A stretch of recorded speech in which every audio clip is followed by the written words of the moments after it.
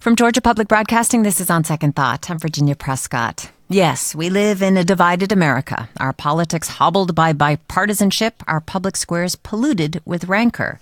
Any thorough study of history reveals that there have always been political, economic, and racial divisions in the United States.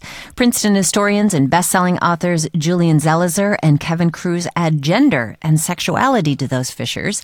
Their book, Fault Lines, follows how those divisions have become wider and deeper since the resignation of Richard Nixon shook the foundations of our democracy. Throughout the long and difficult period of Watergate, I have felt it was my duty to persevere, to make every possible effort to complete the term of office to which you elected me.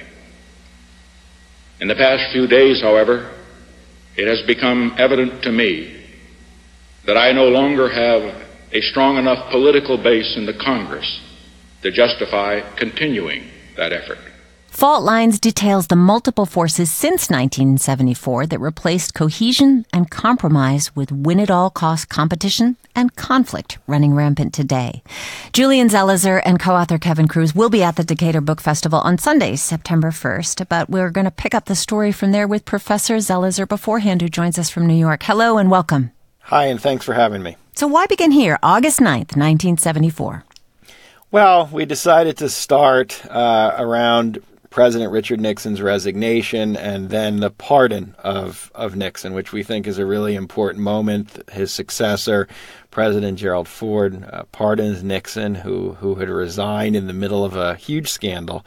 And the pardon, meant to heal the country, does just the opposite. People are outraged that the president has essentially been let off the hook. And a lot of the distrust of institutions, starting with government, really is visible and palpable in the aftermath of Watergate. So we thought that was an important and good point to kick off this very complex story. At the time of his resignation, 79% of Americans thought it was the right thing to do. So one could argue that resignation proved that the system worked. How did that cohesion unravel?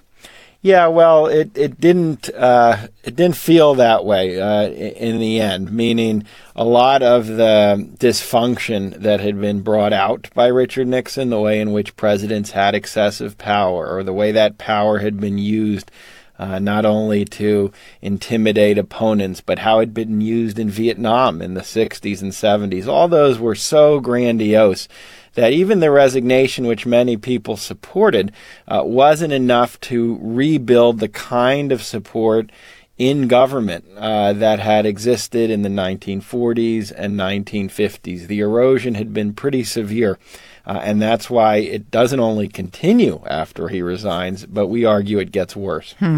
Well, after his resignation, a new group of Watergate babies, as they're called, a wave of new Democrats in Congress, empowered and motivated to fight corruption with new legislation.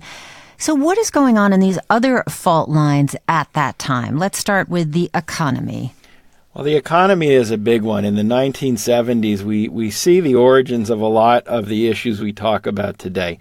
Those old jobs in the manufacturing sector, like the automobile industry, which had been the heart and soul of the American economy, unionized, pretty well-paying, secure jobs, those start to vanish during the 1970s.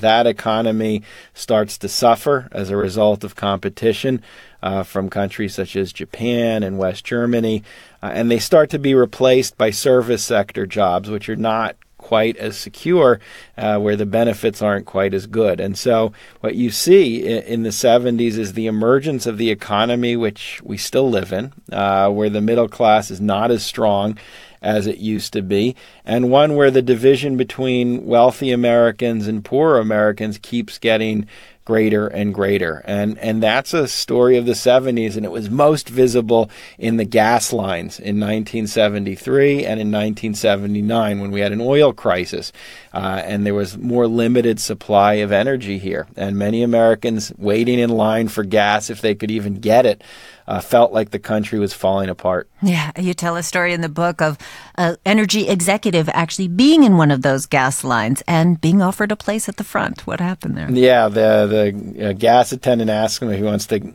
go around the line and come up to get his gas. And he basically, says, no, that's the last thing I want to do because people are angry enough already.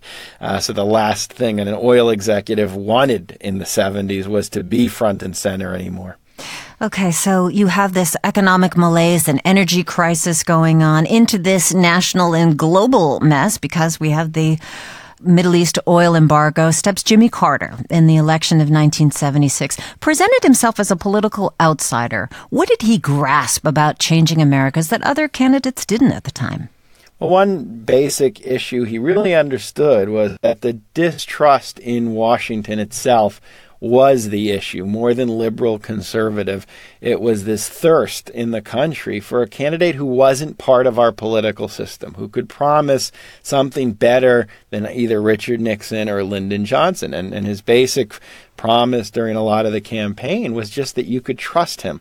And so he used his background as a peanut farmer, as part of Georgia life, as an asset against much more experienced candidates, and it worked. He also understood how the political process was changing. So he really saw that Democrats had reformed their nomination system in the early 70s, and they made the Iowa caucus, they made the primaries the way in which candidates would be selected rather than the party bosses in the convention. And that's how he campaigns, and he does it really well. We're getting a historian's perspective on what divides America with Julian Zelizer, an author with Kevin Kruse of Fault Lines, A History of the United States since 1974. He's author of several books, in fact, on American public affairs and politics, and columnist for CNN. He's among those featured at the upcoming Decatur Book Festival.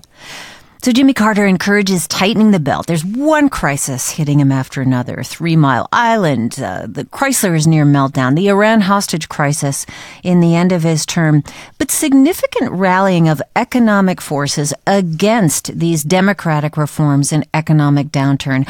How does that affect us going forward? Well, he governs, as you're saying, in very difficult times, and quickly a lot of his support erodes. The Democrats are divided over how to handle a lot of the big issues. He's more to the center on issues like the economy, so he's trying to find what today we would call a middle ground, where other Democrats like Senator Ted Kennedy are really saying we need robust government intervention, we need to help people who are struggling.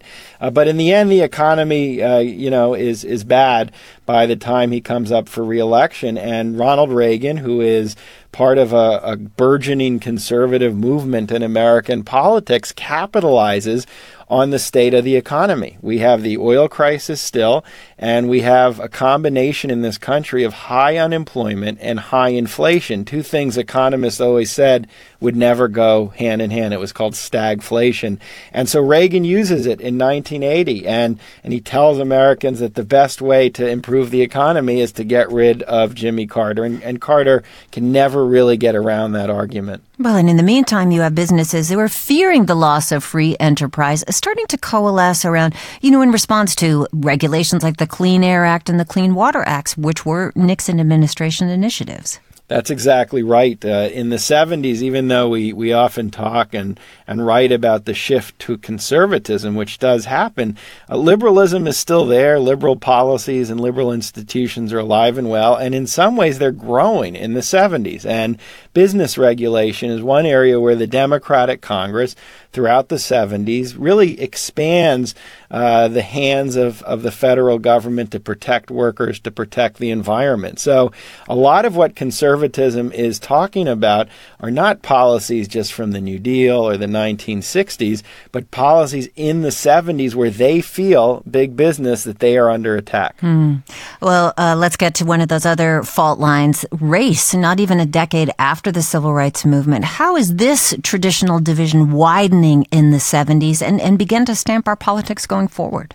Well, in the 70s, we start to turn as a nation toward the issue of institutional racism, meaning the way in which racism is inscribed into daily life, into the schools that we go to, into the way that our laws are written. And And we move away from the 60s questions of integration or voting rights toward these very difficult issues. And as the government starts to talk and debate these kinds of questions, such as schooling, it really opens up incredible fissures, not just between the parties, but within the parties over civil rights.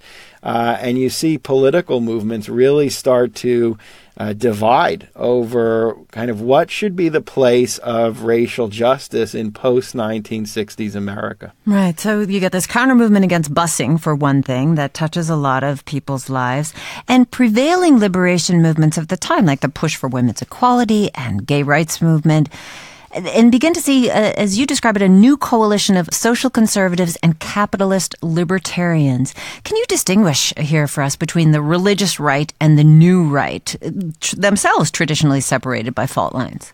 Yeah, I mean, the conservative movement that comes together in the 70s and really comes together in 1980 through Reagan is actually many different factions. And so the religious right, or the moral majority, as Jerry Falwell called it, one of the leaders of the movement, really was focused on cultural issues and issues related to reproductive rights and gender equality. So everything from the content of popular culture to access to abortion, to the Equal Rights Amendment, which was a big issue in the 70s.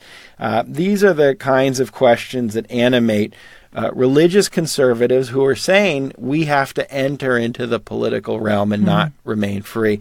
The new right is many other groups, such as business leaders, who basically want lower taxes and fewer regulations. They have little interest in the issues that concern the moral majority.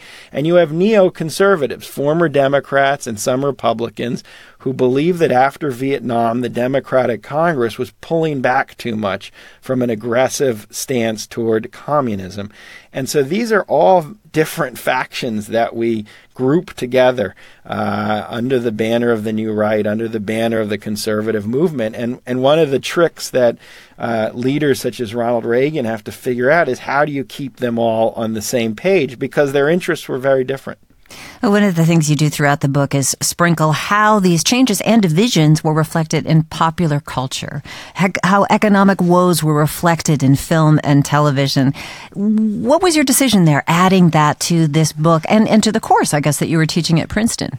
So this comes out of a course that we taught at Princeton University. I continue to teach it.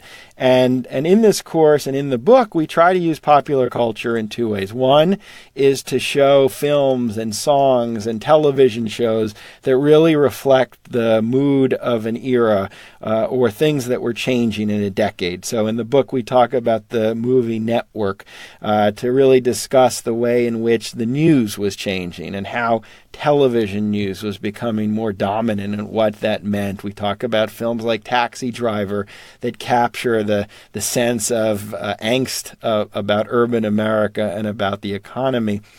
But we also talk about popular culture as part of the story. The changes in popular culture from the content of what is shown to the technology through which it is presented is actually part of how the fragmentation happens. So a lot of our book discusses the role of media and new media in our public square to explain why politics unfolds in a particular way. And, of course, there's disco. So as we take a break, we're going to leave you with the Trammps' Burn Baby Burn, one unifying response to the economic and social doldrums of the 70s and early 80s. And we'll come back with the roots of today's polarized nation with Julian Zelizer, Princeton historian and co-author of Fault Lines, A History of the United States Since 1974.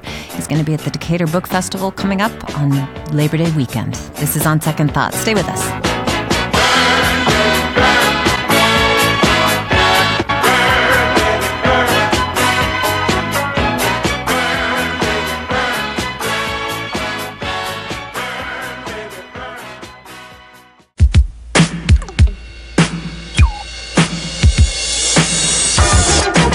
We're back with On Second Thought from GBB. I'm Virginia Prescott with author Julian Zelizer, among the writers featured at the upcoming Decatur Book Festival.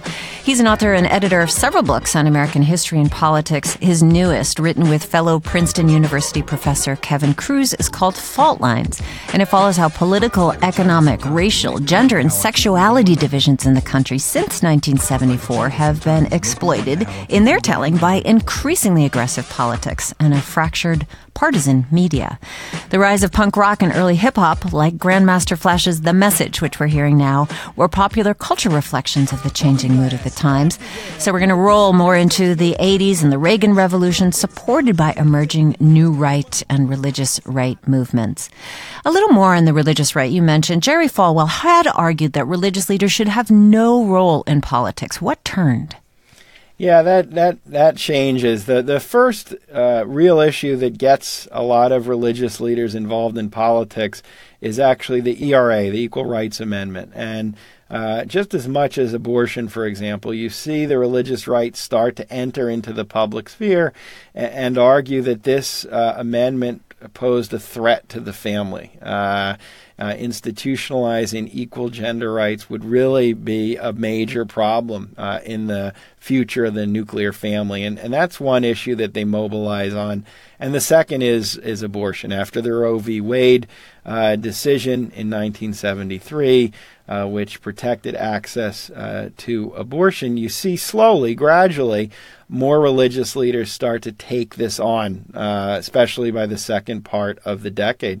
And finally, you have new Republicans who are open to alliances with these religious leaders. So the leaders of the conservative movement, the Reagans and others, are open to forming a coalition that doesn't just include business leaders, but includes these religious leaders. And so all of this comes together and is the basis for the moral majority. Right. And the moral majority formed in 1979.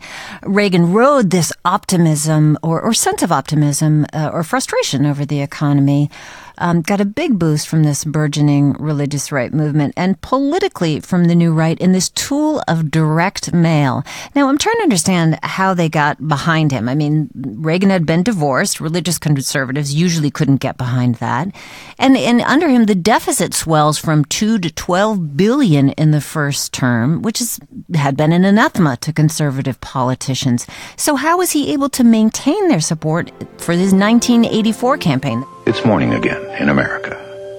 And under the leadership of President Reagan, our country is prouder and stronger and better. Why would we ever want to return to where we were less than 4 short years ago? Well, the religious right, it's really interesting to look back at their origins, and you see they're very strategic from the beginning. And we talk about that in contemporary times all the time. But yeah, Reagan as a person didn't exactly fit the bill of what they were calling for in terms of leadership. Equally important, in the first term, a lot of leaders from the moral majority are openly critical of the president. They say, he campaigned using them for support, but by 1982, 1983, they're writing and giving speeches saying, hey, he's doing very little on abortion. He's doing very little on appointing people who are allied with us. And they were quite frustrated. But 1984 comes around. He's still the best bet in town. They don't believe that the Democratic Party is aligned with their values or their agenda. They are excited that Reagan is being more aggressive in pushing forth conservative federal court appointments.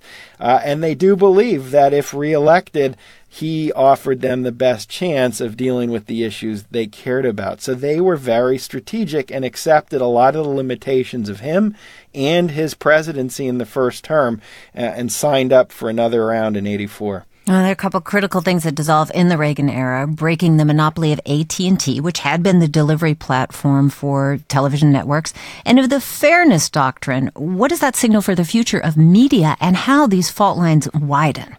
That was a really big decision in retrospect, and it's in 1987.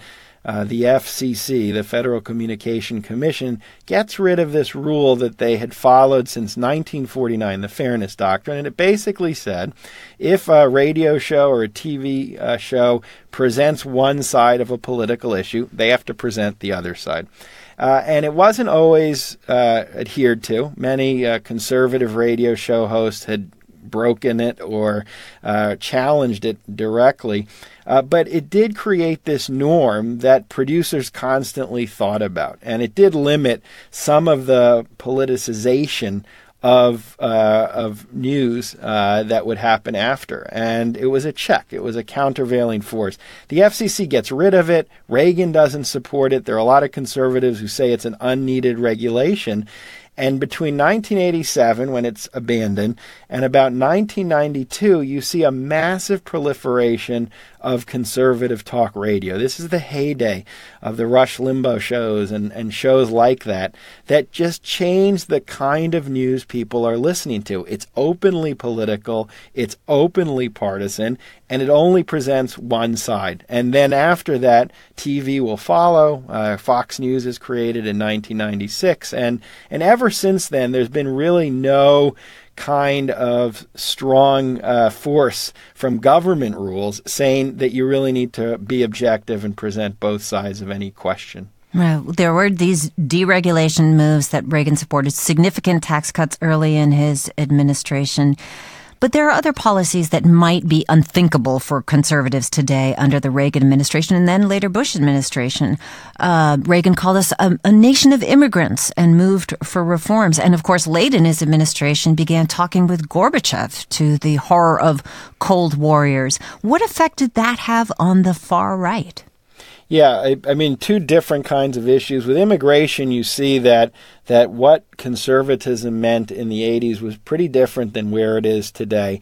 On this issue, Reagan, he was pushing for some kind of immigration reform, but the kinds of speeches he gives about immigration in 1986, where he pushes this reform, really wouldn't fit in most of the Republican Party today. The problem of illegal immigration should not, therefore, be seen as a problem between the United States and its neighbors. Our objective is only to establish a reasonable, fair, orderly, and secure system of immigration into this country, and not to discriminate in any way against particular nations or people. And so the far right is far right on immigration at this point. It's not till the 90s you see a real hard-line anti-immigration view really gain hold within the party. The talks with Gorbachev are amazing, and we give a lot of time to this issue. Reagan had been one of the most conservative voices on foreign policy. In the 70s, he made his name attacking Republicans and Democrats who were open to negotiations with the Soviet Union. Early in his presidency, he calls the Soviet Union evil and says we can't even have arms agreements. We can't even have arms negotiations because they're not to be trusted. But in 86, 87, and finally in 88, he negotiates a very important arms agreement that he then makes sure gets through the Senate. That not only does he talk with Gorbachev, the new leader of the Soviet Union, but he reaches a big deal that helps end the Cold War. And a lot of conservatives are mad at Reagan. They think he had been tricked. They think this is disastrous, but they learn to live with it. And he's able, because of his capital, to push this through. Why can't America get along? Well, my guest, Julian Zelizer, is giving us a short course in history. He is the author of Fault Lines, and he and his co-author, Kevin Kruse, will be at the Decatur Book Festival. Well, after the Reagan era, 1988, some historians point to George H.W. Bush aide Lee Atwater as the architect of win-at-all-costs political campaigning. Can you give us a little on this one-time Atlantan and how his Southern strategy fits into your read of leveraging fault lines for political gain? Yeah, so he's a professional campaign person, a strategist, and he had been part of the Reagan campaigns. But in 88, he really steps to the forefront, running George H.W. Bush's campaign against Massachusetts Governor Michael Dukakis. And Atwater is one of those politicians who sees the divisions in the country and rather than running away from them, embraces them and tries to use them as a way to maintain Republican power. And in the campaign that he runs in 88, he plays on a lot of the racial antagonisms in the country with a famous set of ads about a government furlough program in Massachusetts. Despite a life sentence, Horton received 10 weekend passes from prison. Horton fled, kidnapped a young couple, stabbing the man and repeatedly raping his girlfriend. He runs ads accusing the Democrats of supporting burning the flag and not wanting to say the Pledge of Allegiance. He takes all these cultural and social points of fragmentation and tries to use them to separate Republicans from Democrats and create a winning Republican coalition. And we've seen his method used again and again since that campaign by a lot of prominent officials in the GOP. Well, the George H.W. Bush does throw a bone to the religious right by naming Dan Quayle as his running mate. But he also says throughout his administration it's urgent to address climate change, initiates the costly American with Disabilities Act despite resistance from business communities. And since your book is about like how these fissures formed, would those acts even be possible today from a Republican president? No, we wouldn't see a lot of the kinds of legislation Reagan and then Bush were open to and pushed would not be acceptable. And part of the story of our book is the rightward drift of the Republican Party and how this happened. And so the environmental programs of Bush are a perfect way to see the turning point that happens in the 1990s and early 2000s, where on an issue like the environment, you move from George H.W. Bush pushing for legislation and accepting certain kinds of regulations to protect the environment to a moment many decades later where the basic science of climate change isn't even accepted. So the Republican Party undergoes a change in the course of our book, and you can see just how dramatic it is from the late 1980s through today. How about the leftward drift? Where are Democrats going at this time in response to or to counterbalance what's going on in the Republican Party? Yeah, we argue it's not equal. So you do have a leftward drift in the Democratic Party, and on certain questions such as gender equality or racial justice, you have more Democrats after the 1980s and 1990s who are demanding that the party take a stronger stand on these issues. And when Bill Clinton is president in the 1990s, a lot of Democrats are divided because he tries to move the party to the center. He tries to abandon a lot of traditional Democratic issues, and he's often hostile to this left-wing base of the party. But importantly, we argue in the end the Democrats remain much more divided as a party, openly divided, with a stronger center than you see in the Republican Party. And so the evolution is more dramatic on one side than the other. Well, a couple of big defining events of that 90s era. First of all, 1991, Rodney King, savagely beaten by L.A. police after a traffic stop in L.A., captured on a video camera, and there were widespread riots in 1992. Once again, if you're just joining us, this is the reaction. We're seeing live pictures from KCAL in Los Angeles. Reaction, of course, to the acquittal of 4 officers accused of using excessive force in the videotaped beating of Rodney King. And then along the gender fault line, the 1991 televised hearings after Anita Hill accused Clarence Thomas of sexual harassment. If what you say this man said to you occurred, why in God's name would you ever speak to a man like that the rest of your life? That's a very good question. And I'm sure that I can't not answer that to your satisfaction. That is one of the things that I have tried to do today. Anita Hill there, of course, pilloried not only by Republicans on the Senate Judiciary Committee, but Democrats, namely Joe Biden, who's since apologized. But let's look at that. What effect did these kind of events have on gender politics and identity at that time in the 90s? Well, the King riots really pointed to problems in policing and race that had been talked about since the Kerner Commission in 1968, a commission Lyndon Johnson put together. Which implicated white people on the formation of the ghetto, if I got that right? Absolutely. It actually uses the term white racism to describe why the cities were the way they were. And one of the big issues had been policing, and they argued that African Americans were scared of what the police would do to them, regardless of what they were doing. And when the Rodney King incident happens and the police beat him, and it's captured on a Sony cam by someone who's watching, and that video goes viral in today's language on cable television, it creates a sense of outrage because they see what decades earlier had been described in written form. And when the police are acquitted, it leads to these horrible riots. And for many civil rights activists, it's not a moment of resolution. The riots are devastating. The effects and the decision about the police was devastating, and it creates this ongoing conversation in the civil rights community that continues through today. And Anita Hill is equally important. It is an awakening politically for many women as they watch the Senate Judiciary Committee basically brush aside what Anita Hill was saying. Some of the senators are dismissive of what she was accusing Clarence Thomas of. Not all the witnesses are allowed to testify.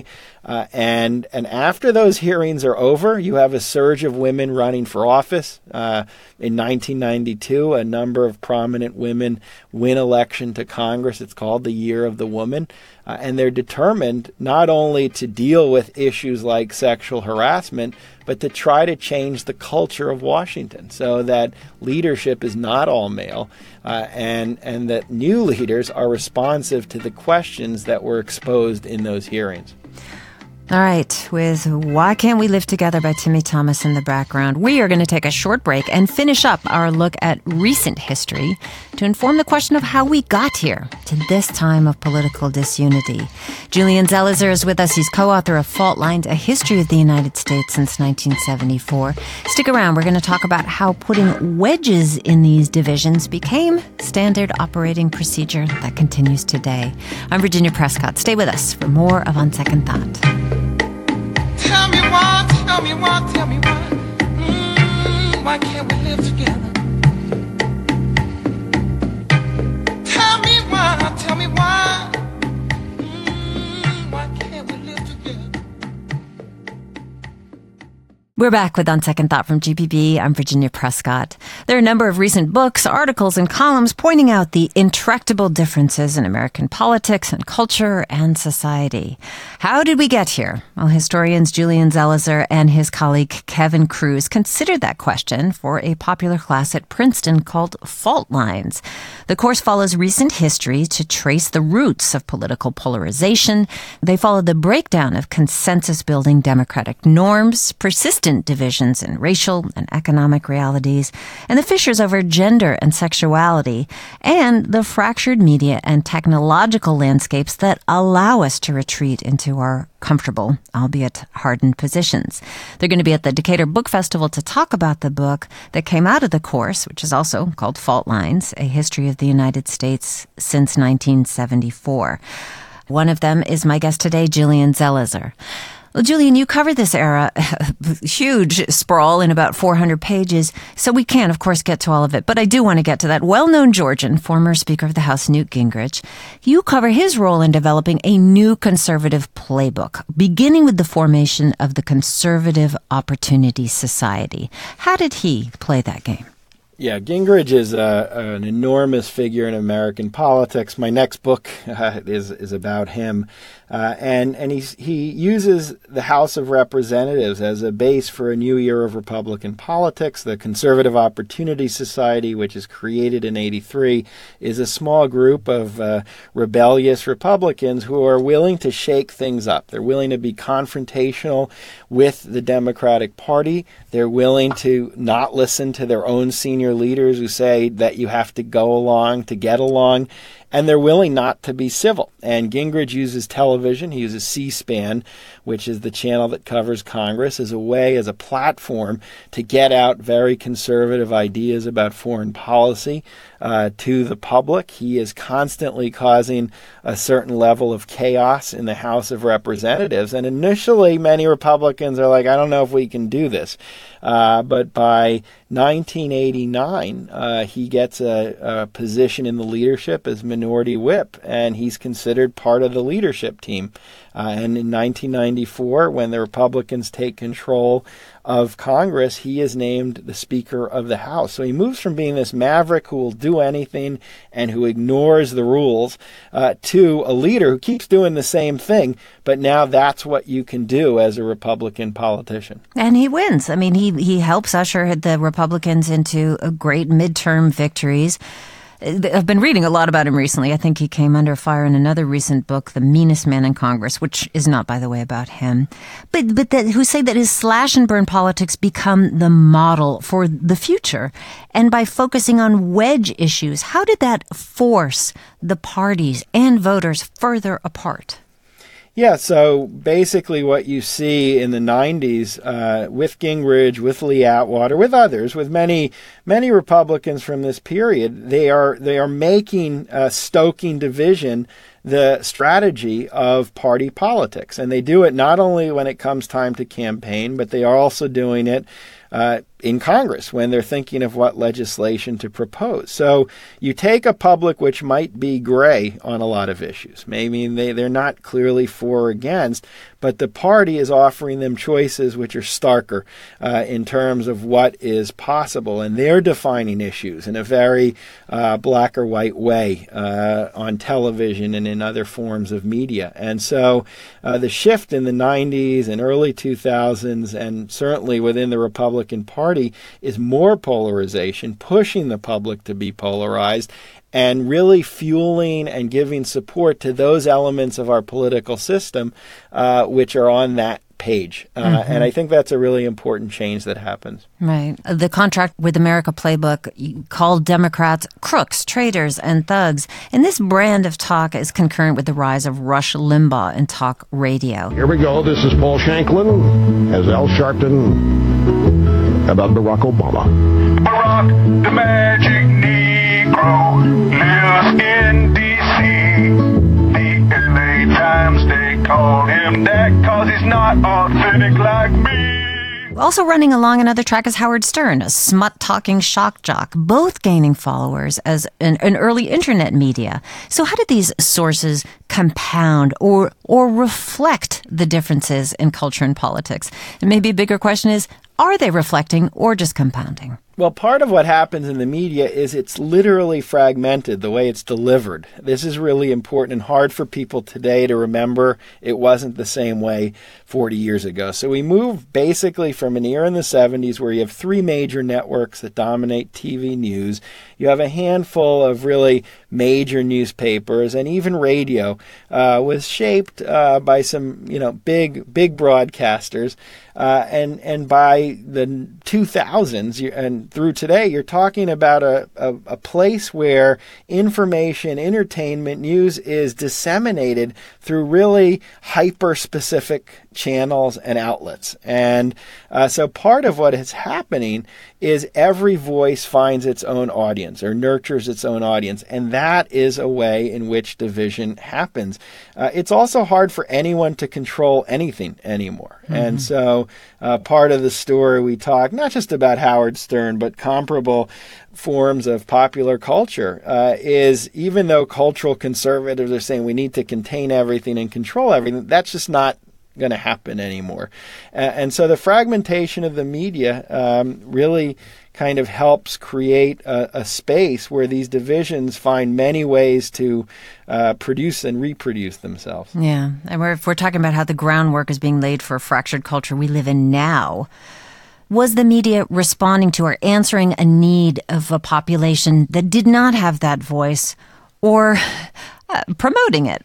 Do you have a thought on that? Yeah, I mean, the great thing about being a historian is you can always say it's both. And we feel that way. I mean, meaning there are real divisions in American society, and we really want to highlight those. People are not in agreement on some big questions. And on even issues like sexuality, it becomes very apparent by the time we're in the 21st century that not everyone's on the same page. And people are not going to be quiet about these kinds of divisions, whether you're a religious right advocate against some of the changes that are taking place, or the gay rights movement, which starts to insist that you should have gay marriage as a legal right. So those divisions are real. But at the same time, we do want to argue that the institutions, the way they reform after all the trauma and tumult of the 60s, is to foster division, whether it's the way parties are reaching out to voters based on these fault lines, or the way in which our media institutions are reforming to provide information and to provide news that also takes, the most divisive parts of our country and brings them out. So they're working hand in hand. There's very little pushing against it. And I think that's the biggest difference in the period we study from the period like the 40s and the 50s. There's little that is powerful that's saying the divisions are not good and trying to direct the public conversation in different directions. The effect of these wedge politics of the media sending people to their corners rather into the public square, the other effect that it has is effectively purging moderates from our political voices. So, the left is going further to the left, the right is going further to the right. What has happened to the ideological, diversity inside of those parties? Yeah, I mean, the moderates don't have a great place at the table. And the way the politics certainly works, but also the way in which the media works, those voices are not well received. And so it gets back to a question of how do things work if we're really going to remake politics to give that center more of a voice. Again, we do argue it's more pronounced in the GOP than the Democratic Party. You saw in 2018, for example, moderate Democrats did pretty well in a lot of the races across the country. But if you really want to change the way that the politics works, the way it pushes toward the divisions and pushes toward the base, you need to deal with the institutions. You have to look at how districts are drawn as a serious issue, not a marginal issue. You have to look at the way campaigns are financed to think, can we finance them in ways that actually promote new voices? And we have to look not just at politics, but we have to look at the way the news works. And in the boardrooms of networks and newspapers, they have to think kind of what are the incentives we're putting out there for reporters, and what are we responding to? And do we have to change things if we want to bring in different kinds of voices? Well, the other important development that people have access to media in their own hands, and this really comes out through the other fissure that you discuss, race. The Obama election was cheered, of course, as a sign that we'd reached post-racial America. We know that that wasn't true. We lived through Charleston. We've seen all these cell phone videos of police shootings of unarmed black men and convictions of many, though not all the police involved. Charlottesville, of course. So what are these revealing about the shifts in how America both sees itself and how it is at odds with that vision?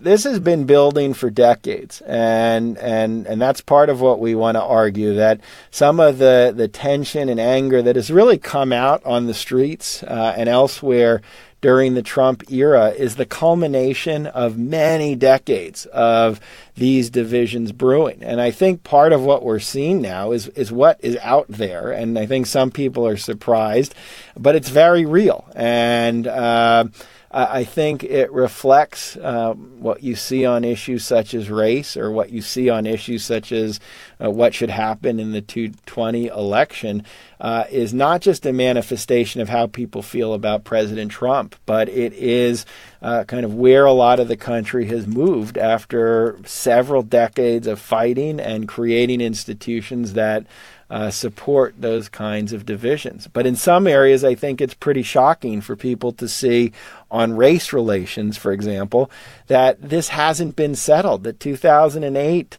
was not what the promise had been when Obama was elected, and that the voices of opposition to certain kinds of basic racial justice are much stronger than anyone imagined. We're getting an historian's perspective on what divides America with Julian Zelizer, co-author of Fault Lines, The History of the United States Since 1974. The rise of conservative talk media on television and radio and, the parade of pundits that we hear on both sides of the political aisle have had a huge effect. And I can't help but wondering what happens when an Ann Coulter accuses Trump of being weak for concessions in a government shutdown. What happens if, a Fox News host says he's faltering on the wall or on background checks?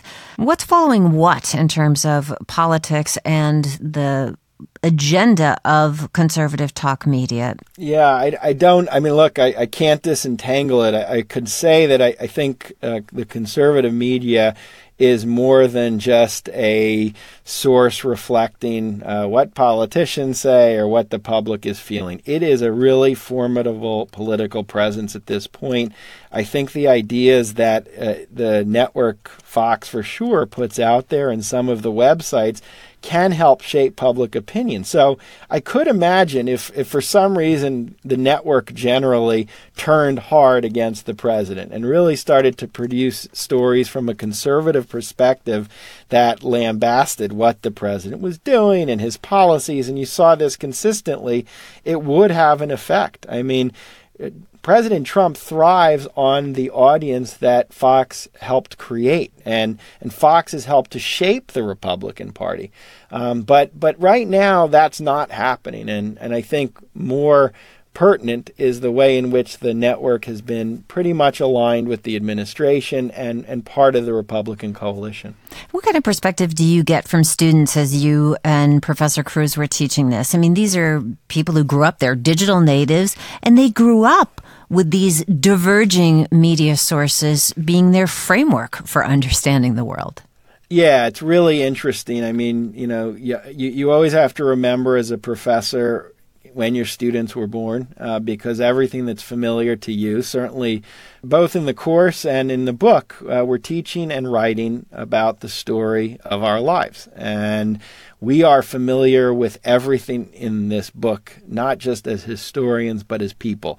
And so the biggest trick for us, or challenge for us, has been to make sense of it as historians, to take what we lived through and to try to write about it the same way we'd write about the New Deal or the Civil War, and to see what was important and what wasn't, and what were the trends and what was more marginal that seemed big at the time. Students aren't familiar with almost any of this. So when I teach the lecture on 9/11, I always start the class with a 5-minute video clip playing behind me where you see the news of the morning of 9/11 unfold, from the weather report saying it looks like a beautiful day in New York to the first plane hitting, to the towers falling, and the sheer chaos and horror that happens.